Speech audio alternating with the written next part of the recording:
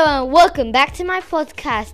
Today we're doing energy and probably energy and power. Energy makes everything around us happen. Whenever anything changes in any way, it is because energy is being turned from one form into another. It can never be created or destroyed, only transformed. So the universe contains exactly the same amount of energy today as it did when it first began. Kinetic energy. Anything that moves around has a type of energy called kinetic energy. I use kinetic energy when I judo chop supervillains. By the way, this is Professor Astricat, but in his superhero version, just to let you know. Light energy. Light is a form of energy, and this is how we are able to see things. Little waves of light give up their energy to our eyes, which then sends up a signal up to our brain and allows me to stop when a crime is being committed. Potential energy. If you lift something off the ground, you're giving it potential energy because it has the potential to be released as soon as you let it go. Just like when I lift this bomb, I'm prepared to throw it somewhere safe. Heat energy. Anything that is warm contains heat energy, and the explosion from this bomb gives us a lot of heat. The hotter something is, the more heat energy it contains. Chemical energy. Eating food is great. Not only does it taste good, but it's also full of chemical energy. We absorb this energy for ourselves using our stomachs, which extract it by digestion. Now we can use this energy to power our bodies. Burning up. Whenever we burn something, we also use up its chemical energy. Wood has chemical energy stored inside it. When we burn it, the chemical energy is turned into heat and light energy. From one to the other. When energy gets converted from one type to another, exactly the same has to come and as goes in. For example, let's look at the Astromobile. It's like Batman. It uses petrol because it has lots of chemical energy stored inside it. When burned by a car engine, most of the energy goes into making the wheels move. Waste not, want not, but not all of it. A lot of it turns into heat and sound. This heat and sound energy is not very useful as it doesn't make the car move. Water waste. When we build a machine, we want to waste as little energy as possible. Ideally zero. The better machine is and not wasting energy, the more efficient it is. Energy and power. On Earth, we get almost all of our energy from the sun. The sun releases huge amounts of energy every second in the form of light and heat. And over millions of years, this energy has been absorbed on Earth and turned into plants and animals.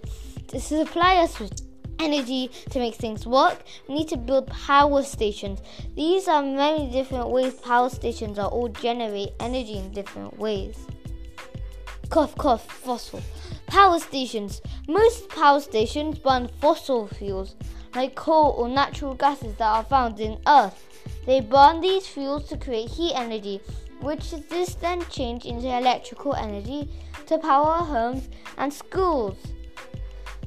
We call them fossil fuels because these are made up of dead plant or dead sea creatures. Fortunately, these power stations also release pollution into the atmosphere when they burn fuel, which is bad for the wildlife, environment, and for us because they're making us cough. Nuclear power. Nuclear power stations get their energy from splitting very heavy atoms apart. Uranium is the largest natural element that we can mine on Earth, so it can be split down into other lighter elements which release huge amounts of energy at the same time. Fortunately, nuclear power stations can produce radioactive waste that is very dangerous. Renewable energy. Some power stations don't need any fuel, but instead makes energy from blowing of the wind or running water in a river. We call this renewable energy because it's renewable. Solar power. Boom, boom, boom. Energy can be used to collect directly from the sun using solar panels. These use special material that produce electricity when the sun shines on these. on them. Wind power. Wind turbines use the energy of the wind to spin a big propeller. This turning motion is converted into electricity. Water power. You can also generate electricity from waterfalls. When the water runs from the top of a mountain all the way to the sea, it loses a lot of potential energy. We can capture this potential energy by building a hydroelectric dam. Water rushes through one of these dams, turning big wheels, and then generates electricity. Electricity. Electricity is a very useful form of energy because it can be easily changed into other forms of energy like heat and light. We use electricity every day, and this is what keeps our lights, bulbs, TVs and computers on. Electricity comes from the movement of electrons. So from one atom they go to another atom, then another atom. That is electricity. Some materials contain electrons that are free to hop from one atom to another, and this type of material is called electrical conductor. The best conductors of electricity are metals like copper or gold. Transporting electrons. Electrons move about in metal ions where they are connected to a source of energy like a battery or a power station. This is how our homes get electricity. They are connected to a big grid of electrical wires which have power stations at the other end. The power stations create electricity which is moved through the wires and into our homes. We can measure the amount of electrons moving through a conductor, and we call this electrical current. The more electrons that flow, the higher the current. Insulation. Anything that doesn't have free moving electrons cannot conduct electricity is called insulator. Most of the materials around us are insulators like wood and plastic. Voltage. Voltage is a measure of how much energy each electron has. The strength of a battery measures in voltage, and the higher the voltage, the more electrical energy the battery produces. Static. Static electricity is a build-up of electrons that can be formed in some materials by rubbing them together. If you rub a balloon on your jumper, the balloon will lose electrons onto your jumper. The balloon now has a more positively charged proton than electrons, so it's positively charged.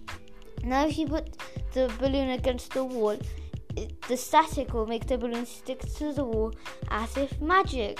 Electricity is dangerous to touch. Lightning strikes all tall things. Skyscrapers and tall buildings have electrical rods in the top of them to conduct the electricity safely onto the ground so nobody gets hurt. When lightning strikes, lightning is a sudden release of electrical energy bursting through the sky at incredible speeds during a thunderstorm.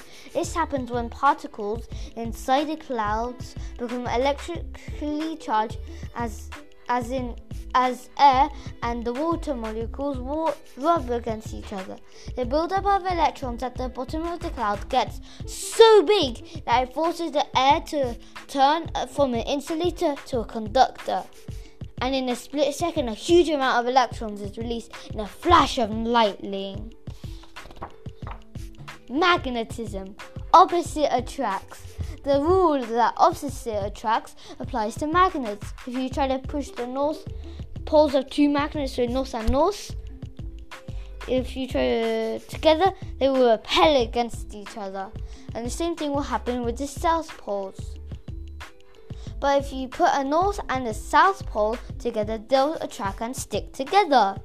Magnetism is how we can tell north from south on Earth.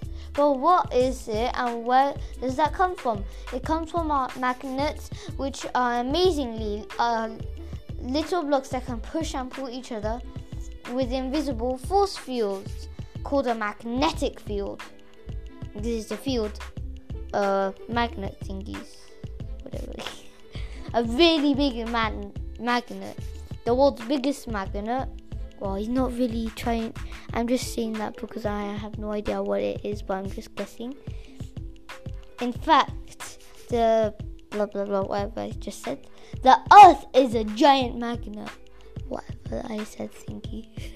with a north and a south pole and a magnificent field that covers the entire surface of the Earth. This is extremely useful because it lets us use a compass to work out our directions. The compass. And the needle in the compass itself is a little magnet which lines up with the Earth's magnet field, showing us north, south, east and west.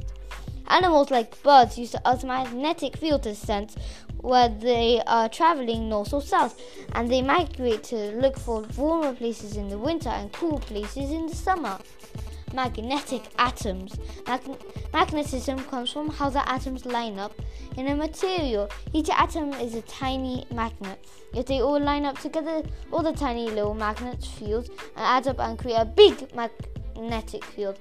In a non-magnetic magnetic material, the atoms point in random direction, and so the magnetic field cancels out and ends up with no magnetic field. Atoms in a non-magnetic field are facing everywhere. Atoms anywhere in the magnetic field is all facing in one direction.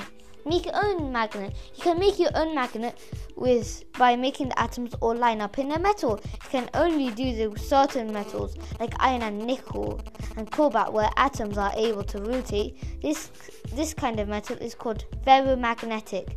1. Get a paper clip and a magnet and drag the paper clip over the magnet 100 times really fast in the same direction. 2. After you've done this, your paper clip should be magnetic and you can pick up all the paper clips and staples. Incredible! So that's it for today's episode. I hope you enjoyed it. See you next time. Bye!